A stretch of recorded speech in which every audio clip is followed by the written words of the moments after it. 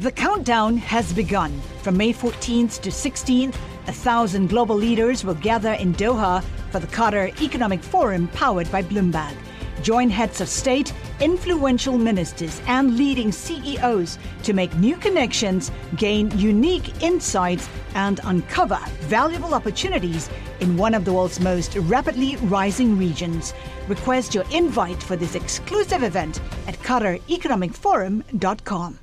Well, now it's time for our daily Bloomberg Law Brief, exploring legal issues in the news. And the Law Brief is brought to you by American Arbitration Association. International trade or business dispute resolved faster with the International Center for Dispute Resolution, the leader in alternative dispute resolution around the world, ICDR.org. Today, Bloomberg Law hosts June Grasso and Michael Best speak with Bloomberg News Supreme Court reporter and Bloomberg Law co-host Greg Stohr about the High Court's decision to send a case about transgender bathroom rights back to a lower court. Greg, you've been waiting for this for some time. Explain why the justices kicked what would have been their first encounter with transgender rights back to the lower court. June, it's essentially because the case that they thought they were going to hear was no longer there. Once the Trump administration changed that policy, it undercut the rationale of the lower court that had decided the case. The lower court had said, because the Obama administration had said transgender students have the right to the access of the bathroom that matches their gender identity, the lower court said, we're going to defer to that policy. Well, that policy is no longer there. And so basically the Supreme Court said, we're going to kick it back down to the lower court to decide what federal discrimination law requires without thinking about that old Obama policy. So how does the court go about doing this when it gets back to the lower court, Greg? The key question is going to be, there's a law called Title IX, which says no gender discrimination in schools.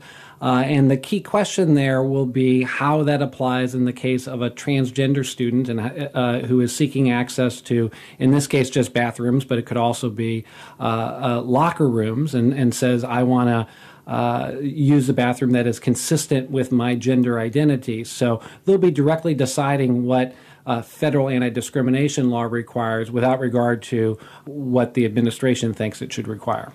Greg, why did both sides actually suggest that the court hang on to the case? Really for tactical reasons. From the standpoint of the boy who was challenging the policy, Gavin Grimm, he's represented by the ACLU, they looked at the court and they see Anthony Kennedy is probably the swing vote on this issue. There's no guarantee how long he's going to stay on the court. And they look at the court and they think, it's as good of a Supreme Court as we're going to get on this issue right now. We'd rather have them decide the issue now. From the standpoint of the school district, what they were actually trying to do was they suggested that the court seek Trump administration views, which would have delayed the case a little bit, but just long enough so that Neil Gorsuch might have joined the court. And they were hoping they would have gotten a 5-justice majority, but the Supreme Court said, actually, we need to let the lower court decide this issue first.